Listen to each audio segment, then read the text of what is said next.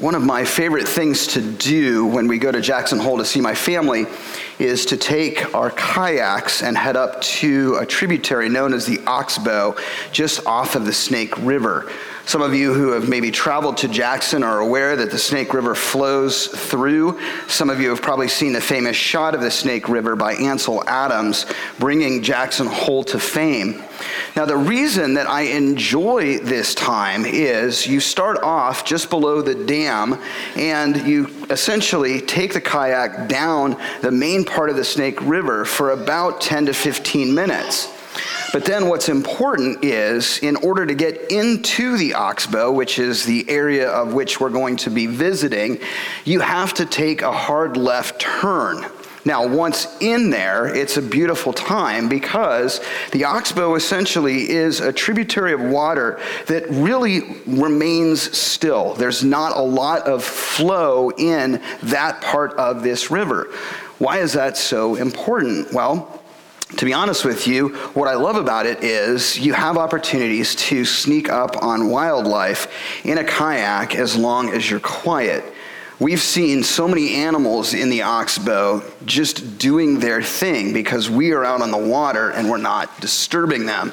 We've had opportunities to see moose. We've had opportunities to see bear, eagles, osprey, all kinds of wildlife as we enjoy this time in the Oxbow.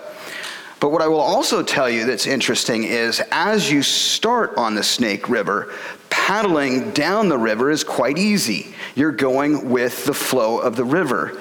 But interestingly enough, the moment that you turn left, you begin to really feel the push and the pull of the river against you.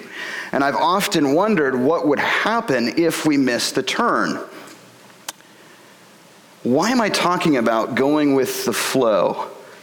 And why am I talking about how hard it might become to go against the flow of a river? Friends, what I want to talk to you about this morning is I think oftentimes in our lives we tend to go with the flow on the river of wisdom. We tend to take worldly wisdom and everything is fine, but then the moment that we seem to turn or we try to go upstream and utilize biblical wisdom, we begin to discover just how strong the current of the world can be against us. Let me just make an example. Obviously, we have the words, what? If it feels good, do it. Really? Is that wise? I mean, a lot of times I've thought that things might feel good, and after doing it, I've come to find that that wasn't the wisest decision to make. We have other wisdom. Have it your way, right? It's all about you, what you want to do. We have other wisdom too. What? Get even.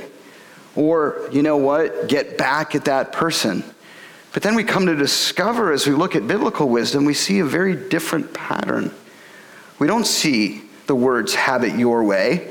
We don't see the words, if it feels good, do it. We hear these words of forgive. Pray for those who persecute you. Love your enemies. Go out and be the gospel. Submit yourself to the word of God. And so interestingly enough, as we travel down the world or the river of wisdom, when we go with the flow, when we go with what the world says, it's very easy to get where we're going. But how many of you would say that the moment that we begin to turn toward true wisdom, we begin to see just how strong the current is against biblical wisdom these days? We're going to ask a question this morning that I want to just throw out to you. And then we're going to be looking in the book of James as he speaks about two kinds of wisdom. And I pray this morning that it will encourage us to recognize the importance of submitting ourselves to the Word of God and seeking the wisdom that we see in Scriptures. And the simple question is this, that the wisdom of the Bible is old and outdated. Have you ever gone to anybody and you ever talked to them about the gospel that maybe don't know Jesus Christ or haven't heard the good news? I mean, the Bible's old, right? I mean, come on, that thing was written thousands of years ago. It doesn't really have any relevance to us today. Can it have any importance? Can it actually tell us about life and who we are and how to be living our lives in a greater purpose? I don't really need to pay attention to it, do I? How many of you have gotten that response from individuals, particularly in our progressive movement that we're seeing as the world continues to become increasingly postmodern? and, as we're beginning to discover, post-Christian, particularly in the United States. This morning, what I want to do is I want to read to you as James is speaking to the church. He's talking about two kinds of wisdom, and he's giving a great warning to the people of God, helping them to see that the wisdom of the world is one that's filled with pride and arrogance and self-promotion and self-delight. But then he says there's another kind of wisdom that I encourage you to look at that. And that is biblical wisdom. That is to look at the scriptures, to see what they say, to begin to live your life in the manner that the scriptures speak toward. And so James starts off and he says, who is wise and understanding among you? A great question. Okay, it's a rhetorical question in a lot of ways because he's sending out, he's saying, who of you is wise? Well, let's see how wise you truly are. And then he continues on and he says, let him or her show it by his good life, by deeds done in humility that comes from wisdom. But if you harbor bitter envy and selfish ambition in your hearts, do not boast about it or deny the truth. Such wisdom does not come down from heaven, but is earthly, unspiritual, of the devil. James just puts it right out there, doesn't he? He continues on and he says, for where you have envy and selfish ambition, there you find disorder in every evil practice. And then the transition, but the wisdom that comes from heaven is first of all pure, then peace-loving, considerate, submissive, full of mercy and good fruit, impartial and sincere.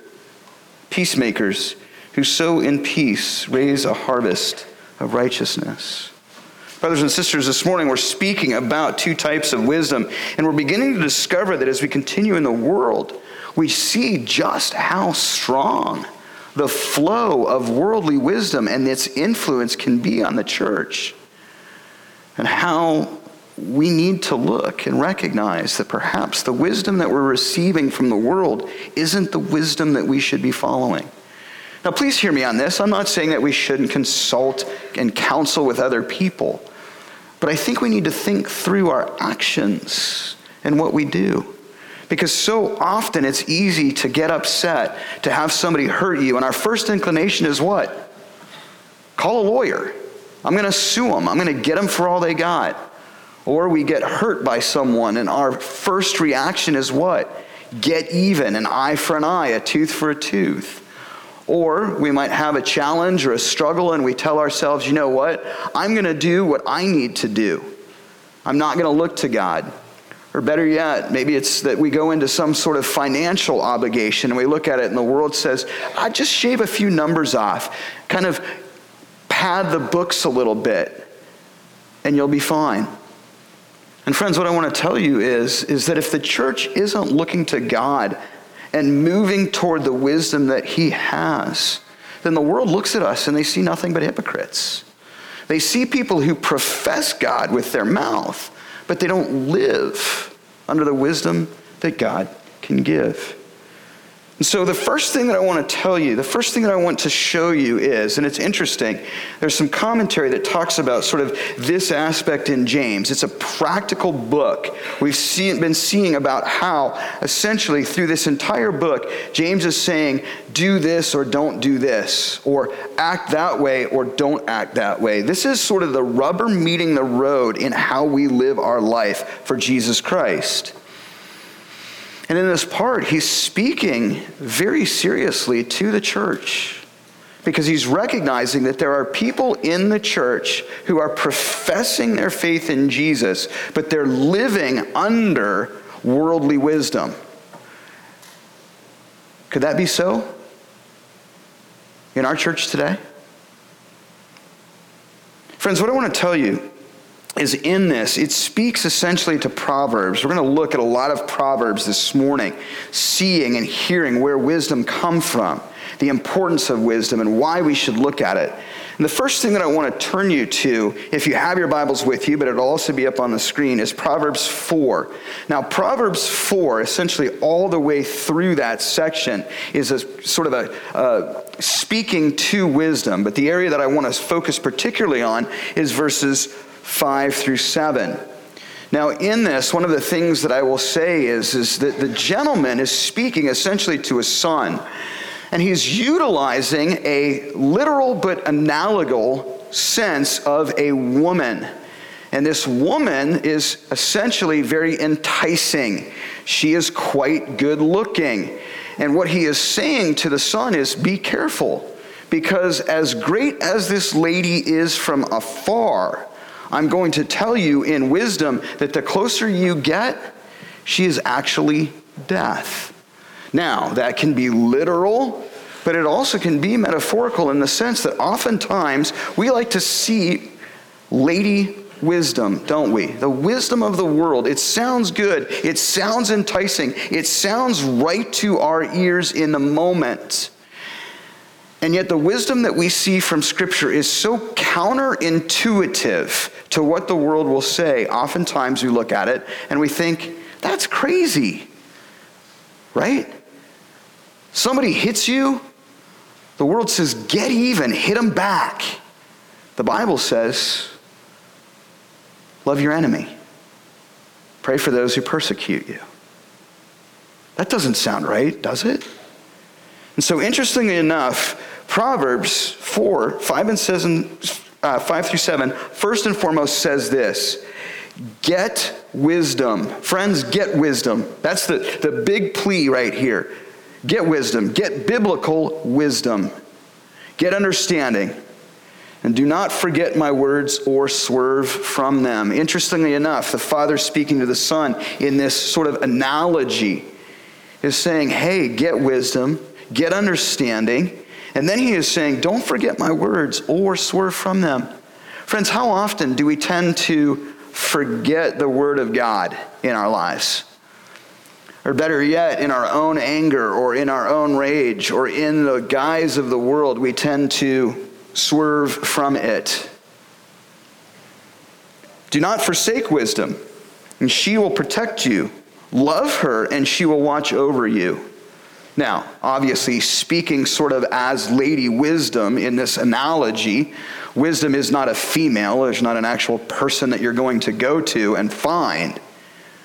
But he's speaking and saying, look, love the wisdom that's been given to you by the Scriptures. And she, meaning the wisdom of the Bible, will watch over you. Wisdom is for supreme, therefore get it. Though it costs you all you have, get understanding. Friends, sometimes wisdom and understanding in a biblical sense might cost you all you have. And the world might look at you as a fool. I think I've heard that somewhere. Sometimes wisdom and understanding may cost all that you have.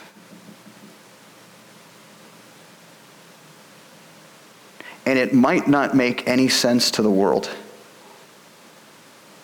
But then the wisdom comes through the one who is the great giver of wisdom, our Lord and Savior, Jesus Christ. The other thing, too, I'm going to just ask you a quick question, okay? We're going to just throw this out.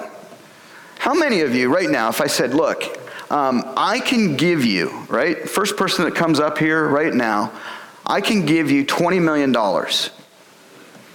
Right? Just come up, get it, it's yours, you got it. In my left hand.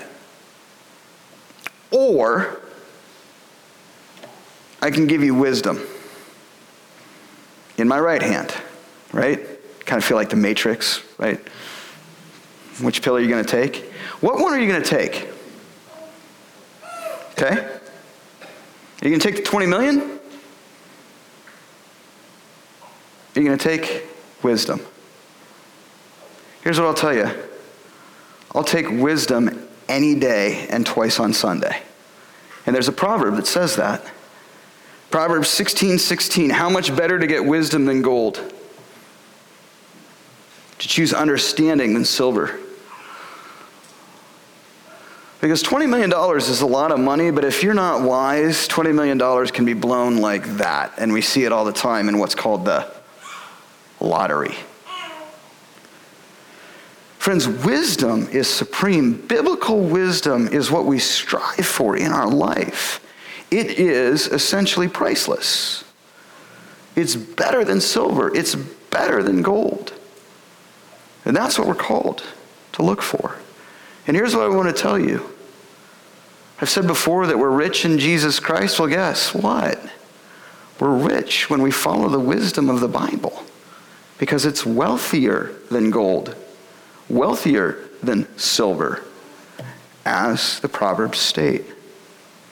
So friends, the first thing that I want to tell you before we even dive into the two kinds of wisdom is we see all the way back in Proverbs about the importance of biblical wisdom.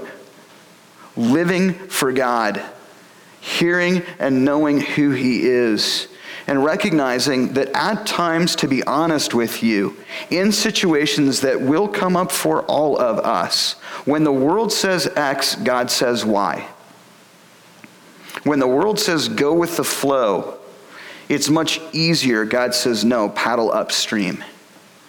Be different.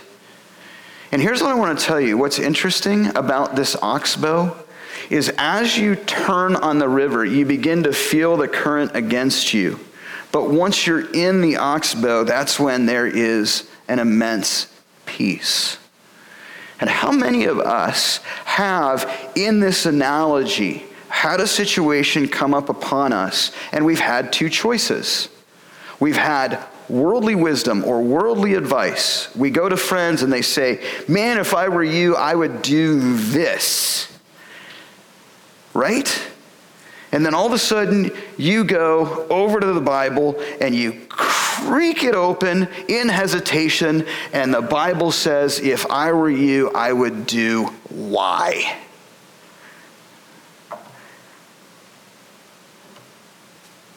X or Y.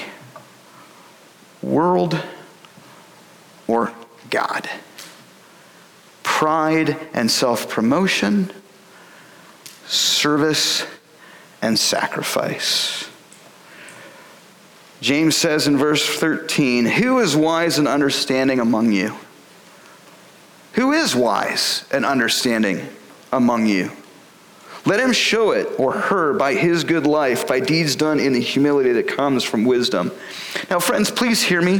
What I want to tell you is this. I don't want anybody thinking here that if you're following biblical wisdom, that means that you're going to have a perfect life. Okay? That's not what's being said here. I don't want anybody sitting there saying, man, I'm doing everything I can to follow the Bible. I'm doing everything I can to honor Jesus. And my life, okay, is tough. I've got challenges. I've got things going on. I've had things happen, et cetera, et cetera. That's not what's being said.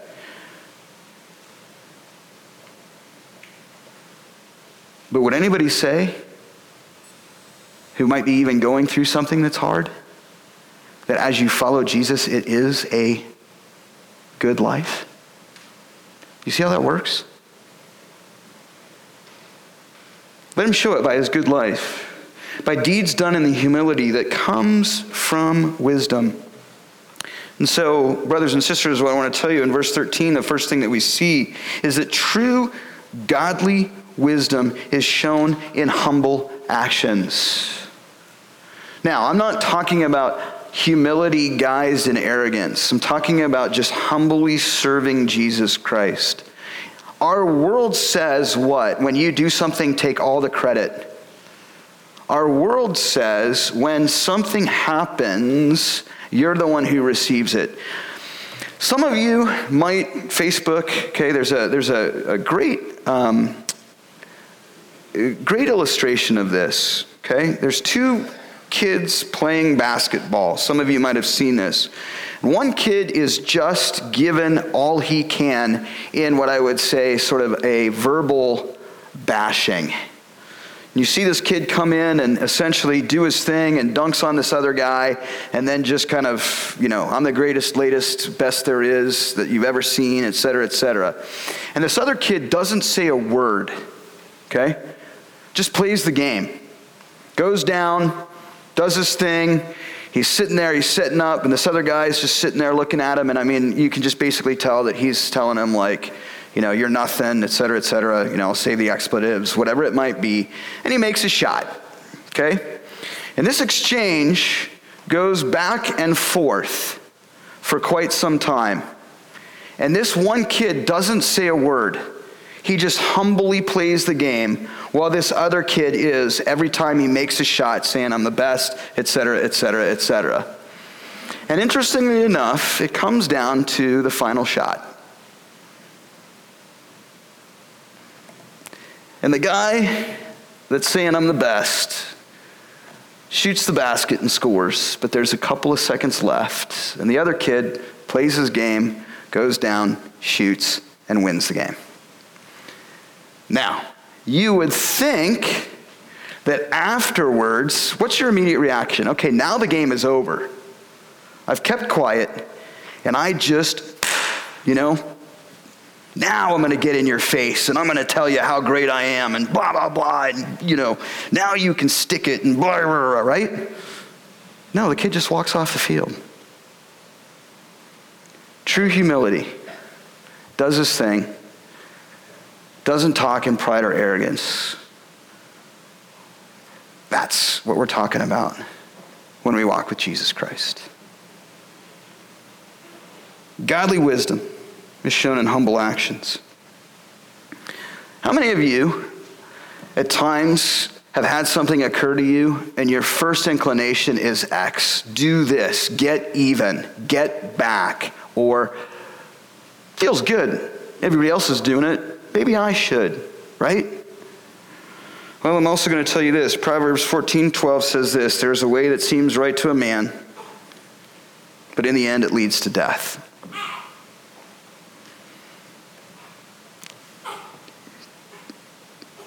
There were a lot of times in my younger life that seemed right to me, seemed really good to me, felt really good to me.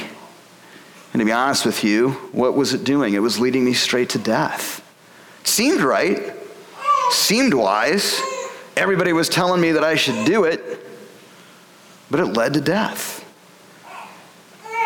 And so James essentially asks this question, who is wise and understanding among you? Let him show it by his good life, by deeds done in the humility that comes from wisdom. Let me ask you another question. The more that you've walked with Jesus and the more wise you've become in him, the more humble we are, aren't we?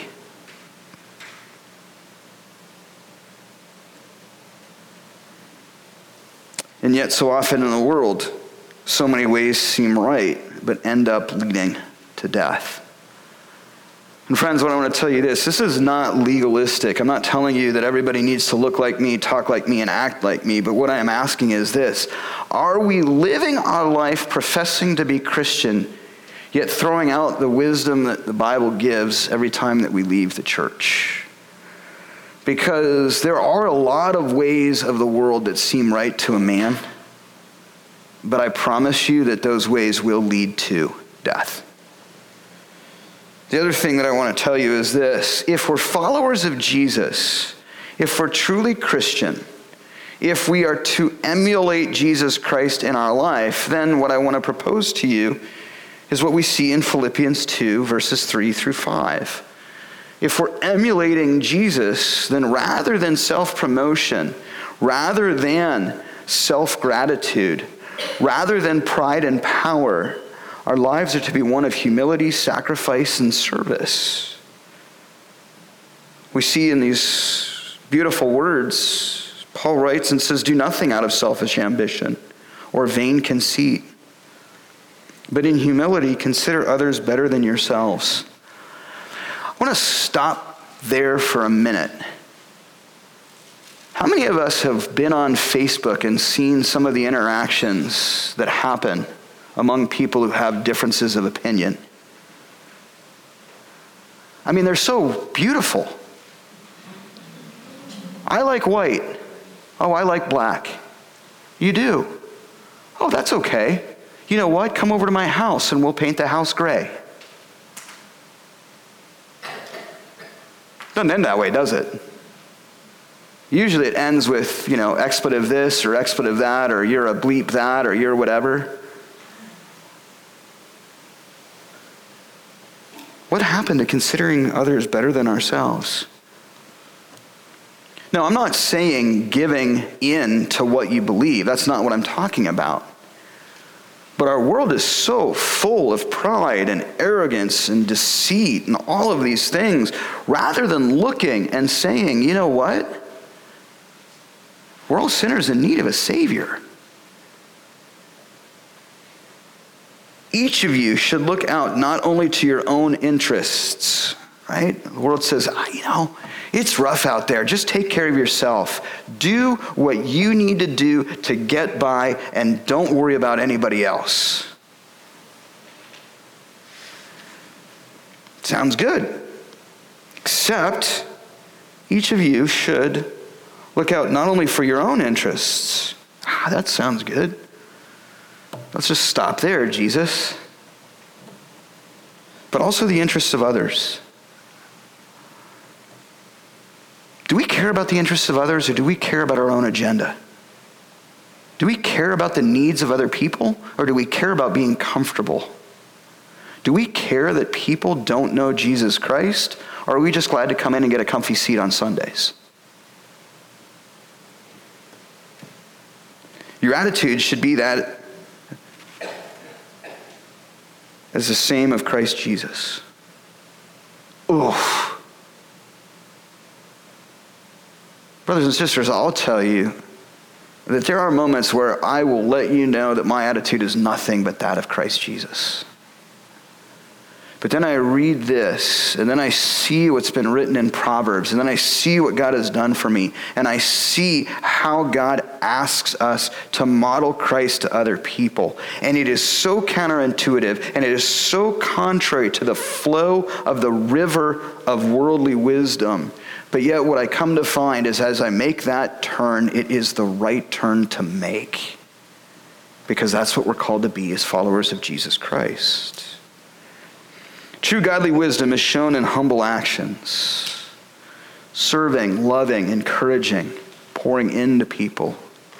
Some of the most amazing people that I've met are some of the most humble individuals that I know. I'm going to take a minute and can I just uplift my father for a minute, my true dad, okay? My father is one of the most humble people that I've met. He's interacted with some very powerful individuals in his life. And one of his greatest things that he says to me all the time is he says, Trevor, there will always be someone smaller, but there will always be somebody greater. And don't worry about what your position is in life. Look to make the person that's smaller greater, and look to make the person that's greater than they already are. That's humility. That's service. That's why I love my dad. We continue on. James starts talking about the other aspect of wisdom. He turns in verse 14 and he says, but if you harbor bitter envy and selfish ambition in your hearts, do not boast about it or deny the truth. How many of us have ever harbored bitter thoughts in our lives? Thank you for being honest, right? I'll raise my hand too. Okay? I'm not saying that it's unnatural. That's our natural inclination. The first thing that happens in our life when something goes wrong is bitterness, anger, revenge, get back. But yet, if we're walking with Jesus, our next response is no, that's not the path that we should do. At any time, we remember and recognize that Jesus could have got even. At any time, Jesus could have gotten off the cross. At any time, Jesus could have said, I'm too good for this. I don't need to do this. Why am I here? But what do we know? Jesus, what? Endured the cross, scorning its shame. Was led quietly like a lamb to the slaughter. He didn't retort, but rather he did it in humility and sacrifice so that we might have eternal life through him. Friends, how are we in humility and sacrifice giving up our own desires so that others might come to Jesus Christ? Or are we at all?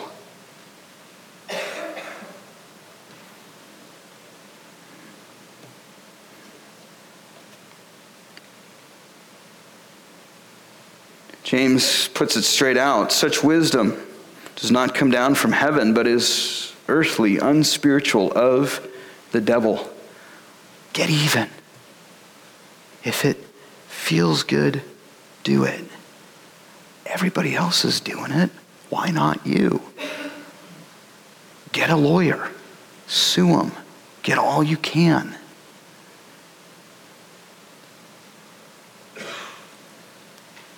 And so what James is essentially saying in these verses is, while appealing and seductive, earthly wisdom leads to destruction.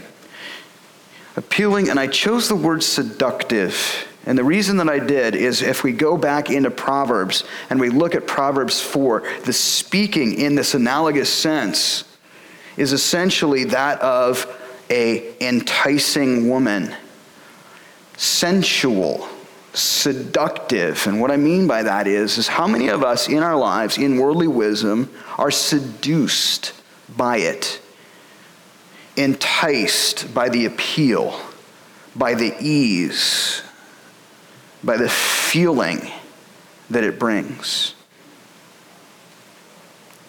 And what James is saying is that such wisdom doesn't come down from heaven, but is earthly, unspiritual, of the devil. Let me give you some devilish wisdom. Eat that fruit, Eve. God didn't say you would die. It's there for the taking. Why not do it? Sounds good, doesn't it? God didn't say it. You're not going to die. He just doesn't want you to be like him.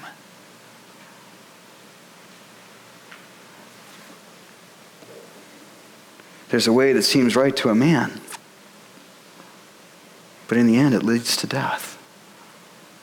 You see, the enemy is constantly whispering in our ears, enticing us, seducing us, drawing us to the way of the world. What I want to tell you, to be honest with you, is this. If the enemy can't keep you from Jesus, the enemy is going to keep you from what? The wisdom of Jesus. That's his next step. Gosh darn it, can't keep them. They know Christ. They're going to heaven. Awesome. Praise God for it. But my next thing is this. I'm going to do everything I can to seduce them with the wisdom of the world and make them become more worldly so their effectiveness in ministry is lessened.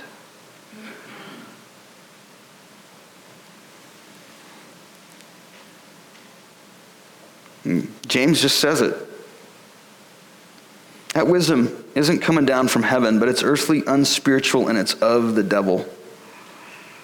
For wherever you have envy and selfish ambition, there you find disorder and every evil practice. How often have you seen in the world where there's envy and disorder because two people are fighting for their own idea?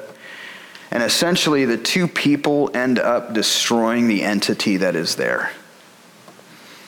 Because in their pride and in their arrogance, they can't come to a compromise.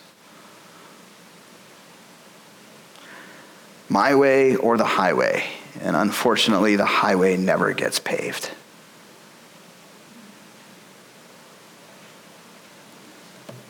While appealing and seductive, earthly wisdom leads to destruction. The other thing, too, it's interesting, and I like what R.C. Sproul says. I'm going to read this quote in a minute. But we look particularly in verse 15, and you'll notice such wisdom, okay, and it's in quotes right there. Essentially how this is written and the manner of how it's constructed in the Greek is, this is false, okay, so they put a quotation around it. Such wisdom, it's like false, it's not true wisdom. It's the wisdom of the world as they would qualify it, but it isn't truly defined wisdom. Such wisdom does not come down from heaven, but is earthly, unspiritual.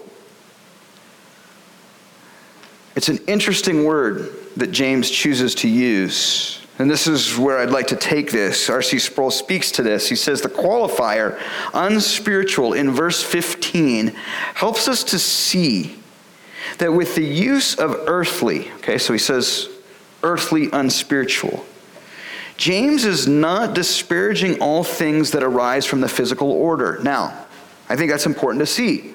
Doesn't mean that anything that comes from someone you should just not listen to, right? You should listen to wisdom. There can be godly wisdom. There can be godly instruction from other people. But the next thing is to check it according to Scripture, right? To look at it and say, okay, my friend or friends told me this. Scripture says that. Well, Y is equaling Y. That's probably a good thing, right? Then he continues on. He says, rather, earthly here refers to a mindset that does not consider God's sovereign rule or his will for creation. I want to pause there. Every week we say what? Not my will, but thy will be done.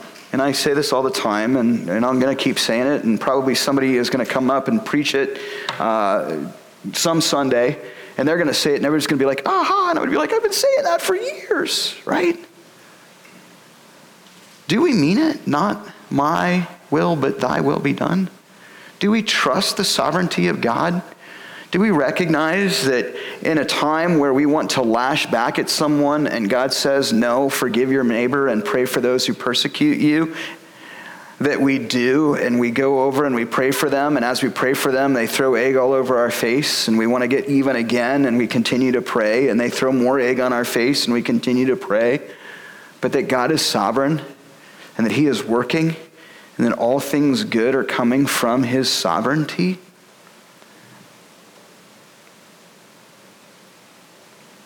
Such earthly wisdom, unlike biblical wisdom, is not rooted in the fear of the Lord. Now, it's not afraid, okay? The word here, fear, is not being afraid of God. It's fear, reverence, awe, submission, is what R.C. Sproul is saying. And so the next question I want to ask you is this. When, not if, when something occurs in your life, and there are two roads to take. Earthly wisdom, get even, have it your way. If it feel good, do it, whatever that might be. Or pray for those that persecute, forgive those who've hurt, help those who are in need, right? Will we consider the wisdom of God? Will we consider the sovereignty of God? Bigger question, do we fear the Lord? Reverence and awe, not afraid.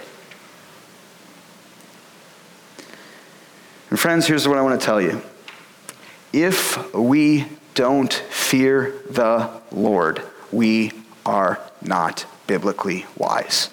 Period. Let me say that one more time. If we do not fear the Lord, we are not biblically wise. And so one of the things that I want to tell you is this. The first step in being biblically wise is having a fear or a reverence for God. And lovingly, I don't have to worry about that statement because it's backed by Proverbs 1:7. Proverbs 1:7 says, the fear of the Lord, reverence, awe, is the beginning of knowledge or wisdom. But fools despise wisdom and discipline. And so lovingly, friends, I'm going to say this in humility. Is it possible that you're a fool who's trying to follow Jesus because you're despising the wisdom that's given in Scripture? Do you see how that works? Now, God loves you. God cares about you. God knows you. God wants you. But it's entirely possible that you're sitting there saying, oh yeah, I want all of Jesus, but I want nothing of the Bible.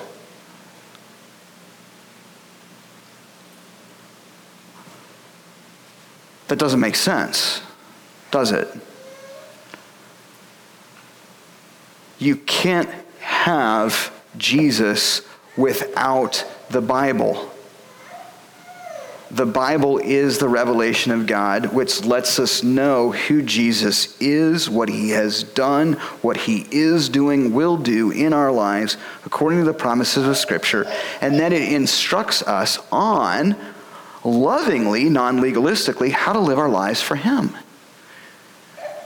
And so humbly but quite seriously, what I want to tell you is, if you're looking for life, abundant life in Christ, but you're not looking for that in the Scriptures, and you're hearing about Jesus, but you're not looking to the Word, and friends, what I'm going to tell you is you're not finding wisdom, you're finding foolishness. And also notice this: fools despise wisdom and discipline. Does anybody like to be disciplined? I don't like to be disciplined. I don't like being disciplined, I'll be honest with you. But what's the root word there? Discipline sounds very similar to what? Disciple. In fact, the two are one and the same. A disciple of Jesus is one who is disciplined in his teaching, who submits to himself as rabbi, for lack of a better word. We look into Scriptures and we see all individuals in the day of Jesus following a rabbinical teaching, submitting themselves to the teaching of the rabbis. And along comes Jesus, who is what? The king rabbi. And so what do? Well, we submit ourselves to the teaching of Christ, which is written in the Word, found in the Scriptures. And so, friends, what I want to tell you is in order to do that, we must revere God. We must hail him as Lord. We must recognize his sovereignty. And we must trust his will for creation. So as we look and we see, we've come to discover that true godly wisdom is shown in humble actions, but also we recognize, as James says, that while it is appealing and seductive, earthly wisdom leads to destruction. And then finally, in verses 17 through 18, we see James turn the corner. And he says essentially, but the wisdom. So again, I've said before, whenever there's a but in the Bible, you want to pay attention to it. Okay? Any but in the Bible means there is a transition from past to next, and there is a point being made that we should recognize and see what is being taught. And so the next aspect is that true godly wisdom, this is what I want to show you, is pure and peace-loving, which results in a harvest of righteousness. But the wisdom that comes from heaven, verse 17, is first of all pure, then peace-loving, considerate,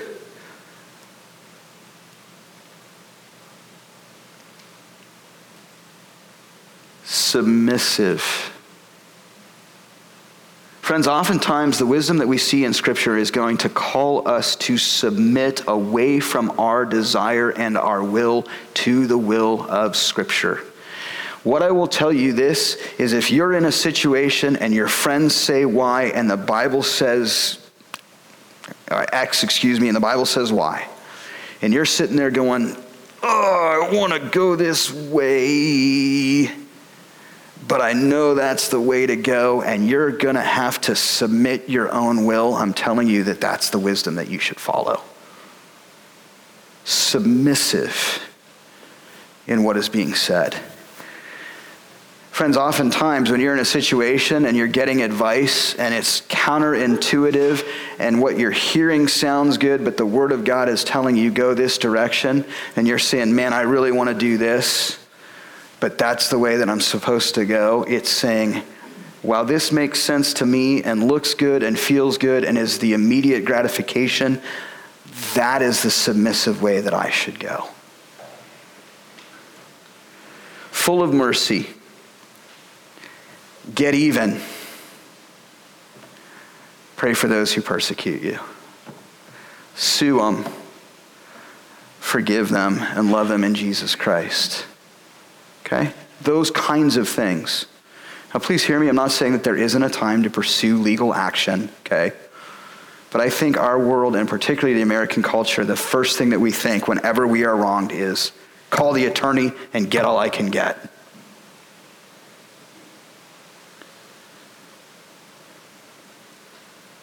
Impartial and sincere.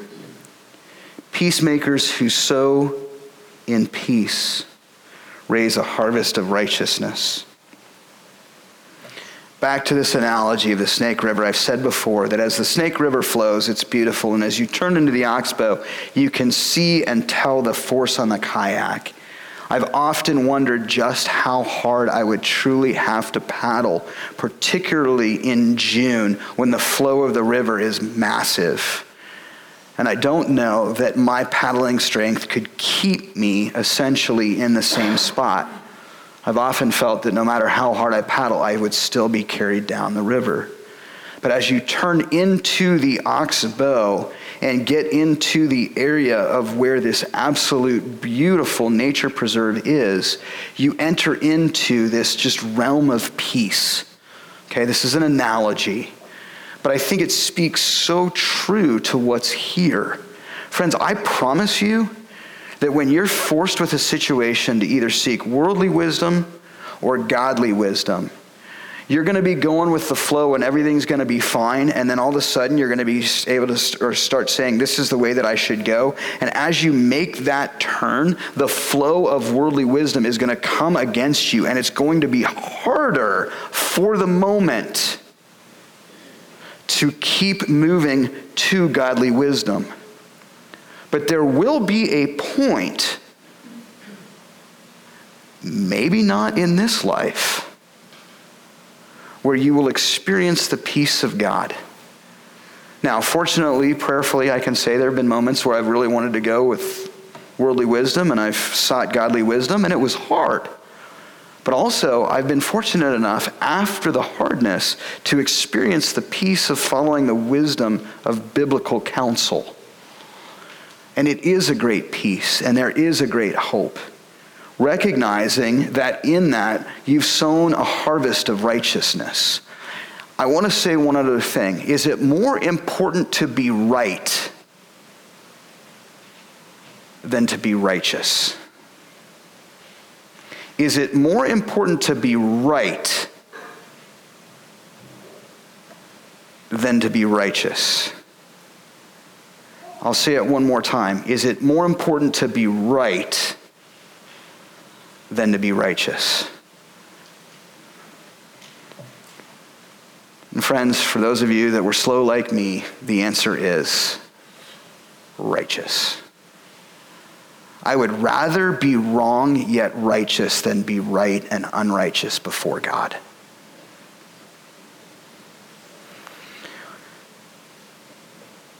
Jesus sends this himself. Blessed are the peacemakers, for they will be called sons of God. It's better to make peace.